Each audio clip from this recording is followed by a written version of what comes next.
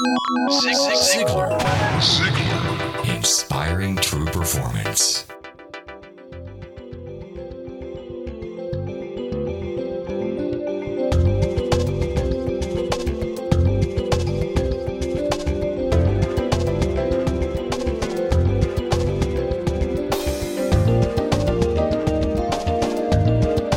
Get ready for some fun.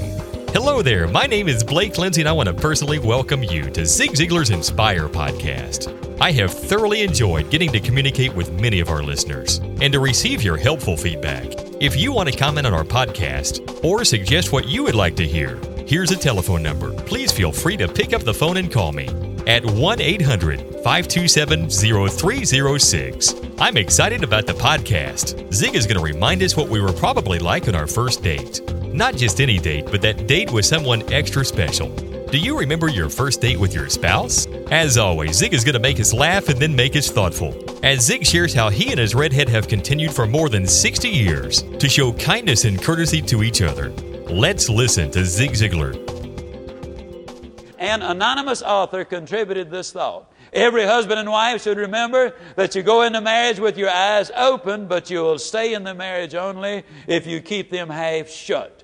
Obviously, this addresses the fact that you keep them half shut to your mate's faults and peculiarities. You obviously leave them wide open to your mate's good qualities and all acts of kindness and affection. Want to have a beautiful relationship? Want to have an exciting marriage? Want to have a loving marriage? Want to have fun in your marriage is the question? Then let me suggest that you start the whole courtship process over. Do you remember how it was when you first met? You remember? Ladies, you know, you went home and you said, "Oh, Mom, I met him."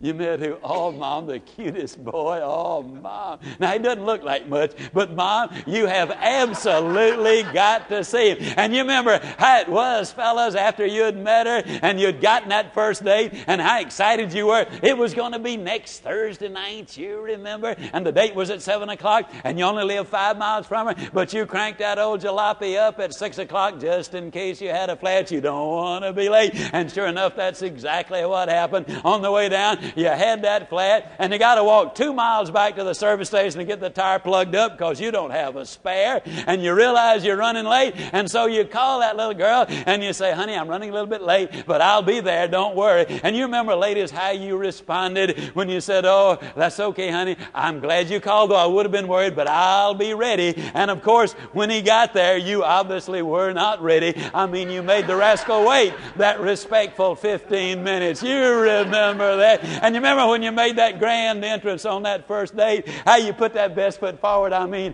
you came prancing out of there. You remember when all of that took place. And you know that little girl had been running up and down those front steps every day for the last 19 years. But all of a sudden, you guys become concerned about her ability to negotiate those steps. I mean, you help the poor little thing down. Some of them are 7 inches high. When you get out to the car, no female girl could be expected to open that monstrous thing. So you open it for her, and you help the poor little thing in, and you gently and snugly close that door. Do a double check on the seatbelt. Make absolutely certain she is secure and safe there in the confines of your automobile. You drive down to the movie, and you load up on popcorn and peanuts and candy and the whole bit. You go in and you wolf yours down just absolutely as fast as you can, and then you volunteer to help her. And you've been seated, 30 or 40 minutes, and you remember you had a little plan in the back of your mind. You remember you got tired of sitting there and you started to stretch.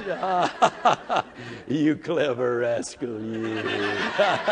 And that hand just happened to drop in the right place. You remember when you were doing all of those things, how you would move heaven and earth. You'd plot and plan. You would do everything to get your beloved off by herself for 15 minutes, anytime, any place, under any circumstances. And then one day you got married.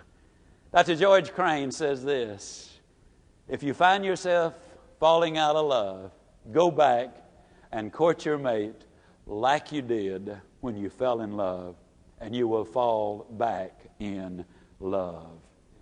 Now, I want to emphasize something. You might not agree with some of the steps that I advocate that you take, But the steps are not the important thing. I'm talking about a principle.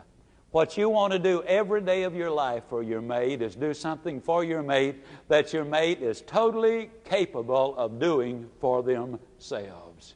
If they can't do it, you have an obligation and a responsibility to do it. But if they can do it and you do it for them, you're saying, honey, I sure do love you. You're important to me. This reminds me of something that's important. Now, folks, I'm from another generation. I still say yes, sir, and yes, ma'am. I still believe in some of the old-fashioned approaches to life. For example, in all the years the redhead and I have been married, I honestly don't think she's opened the car door for herself a dozen times when I was there. Now, obviously, she's capable of opening that car door. That's a simple thing to do. But I love to do it because every time I do it, it is a reminder to me, here's the person I love. Here's somebody that's important to me. I take special delight in doing this little thing.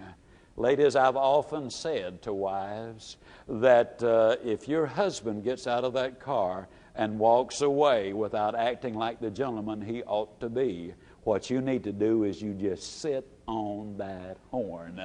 You remind that rascal that he has a responsibility to you. What it does, as I say, it really serves as a marvelous reminder. It really does. One of the things that I hold so important, and that's always, fellas, to keep your wife the most important person when you're with anybody and everybody. From time to time, it happened as a matter of fact on this last trip out of town. From time to time, I'm picked up by a couple. And many times, the wife wants to sit in the back seat. On many occasions, the husband has even suggested that the wife sit in the back seat. I'm flattered that they want to honor me, but that is a misplaced concept on the part of that husband. His wife is the most important person on this earth to him. She occupies that seat up front by him. I would never dream of sitting in that seat if there is a wife along. Honor your wives, fellas. They will love you for it and respect you for it. I'm very capable. I spent 14 years in the cookware business. I'm a pretty fair cook. I could survive if I had to do all of my cooking. Making hot tea in the morning is kid stuff. I can turn on hot water and pour it over that bag as good as anybody you've ever seen. But I'm here to tell you that in the morning as I'm finishing shaving, when the redhead says, honey, are you ready for your tea? I said, yes, I am. She said, I'll have it for you in just a moment. She loves to do it for me. It reminds her that, yes, I am important to her. A lot of nights when I get in, 9:30 or 10 o'clock, when I hit the front door, I can smell it, I mean, all over the house. That popcorn, and I have a passion for popcorn. I have an idea that I could pop popcorn, but what that says to me is, here's something I wanted to do for you. I know you could do it, but this is my way of saying, I was thinking about you while you were gone. I really do miss you. Welcome home, honey. It's the little things that make the big difference. I do a lot of traveling, as I'm sure many of you know. This past week, I had a pretty tough week. I spoke in Fort Lauderdale, Florida, finished late Tuesday night, ended up with 4 hours sleep, flew to Chicago, all day touring and promoting my new book. It was hectic. I did not have time to eat, literally.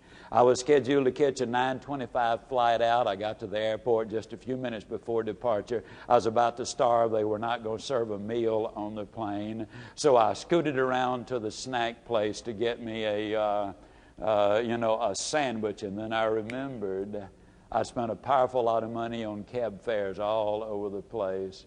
I only had enough money left to pay my parking ticket at DFW. I had $2 beyond it. So I held a quick little pity party. Nobly and bold, I said, well, I'll just take an apple.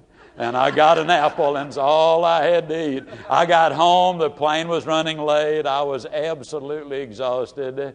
I headed for my car. I inserted the key and turned it on, and a big nothing. 0. Oh, what a pity party I had then. And then I said, well, I'll just call the wrecker. They'll come crank me, and then I'll go home. And then I remembered all I've got's enough money to get out of the airport.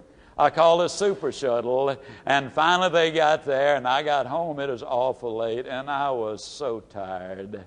I crawled in bed at a little after 1:30. And as she always has done ever since we've been married, whether she's been asleep 4 minutes or 4 hours, she turned over. She gave me a hug. She said, I'm so glad you're home, honey. Now, it's not normal for a person 100% of the time to be awakened out of a deep sleep and be friendly and kind and gracious. But 100% of the time, she's always done that. That's one of the main reasons that regardless of what time of night it is, if I can get home by 3 o'clock in the morning, I will come in and I will get that welcome home, honey. I'm glad you're here. If you were listening to Mr. Ziegler and thinking, man, I wish my mate and I were still as sweet and romantic with each other, let me tell you it can happen. You can get the loving kindness right back into your marriage. If you need more ideas how to do that, well, Zig has plenty more to share. Just visit our website at Ziegler.com and see what he has to offer in courtship after marriage. I hope you have a great week filled with love from someone special. This is Blake Lindsay, and until next week, live your life to the fullest. Ziegler. Inspiring true performance.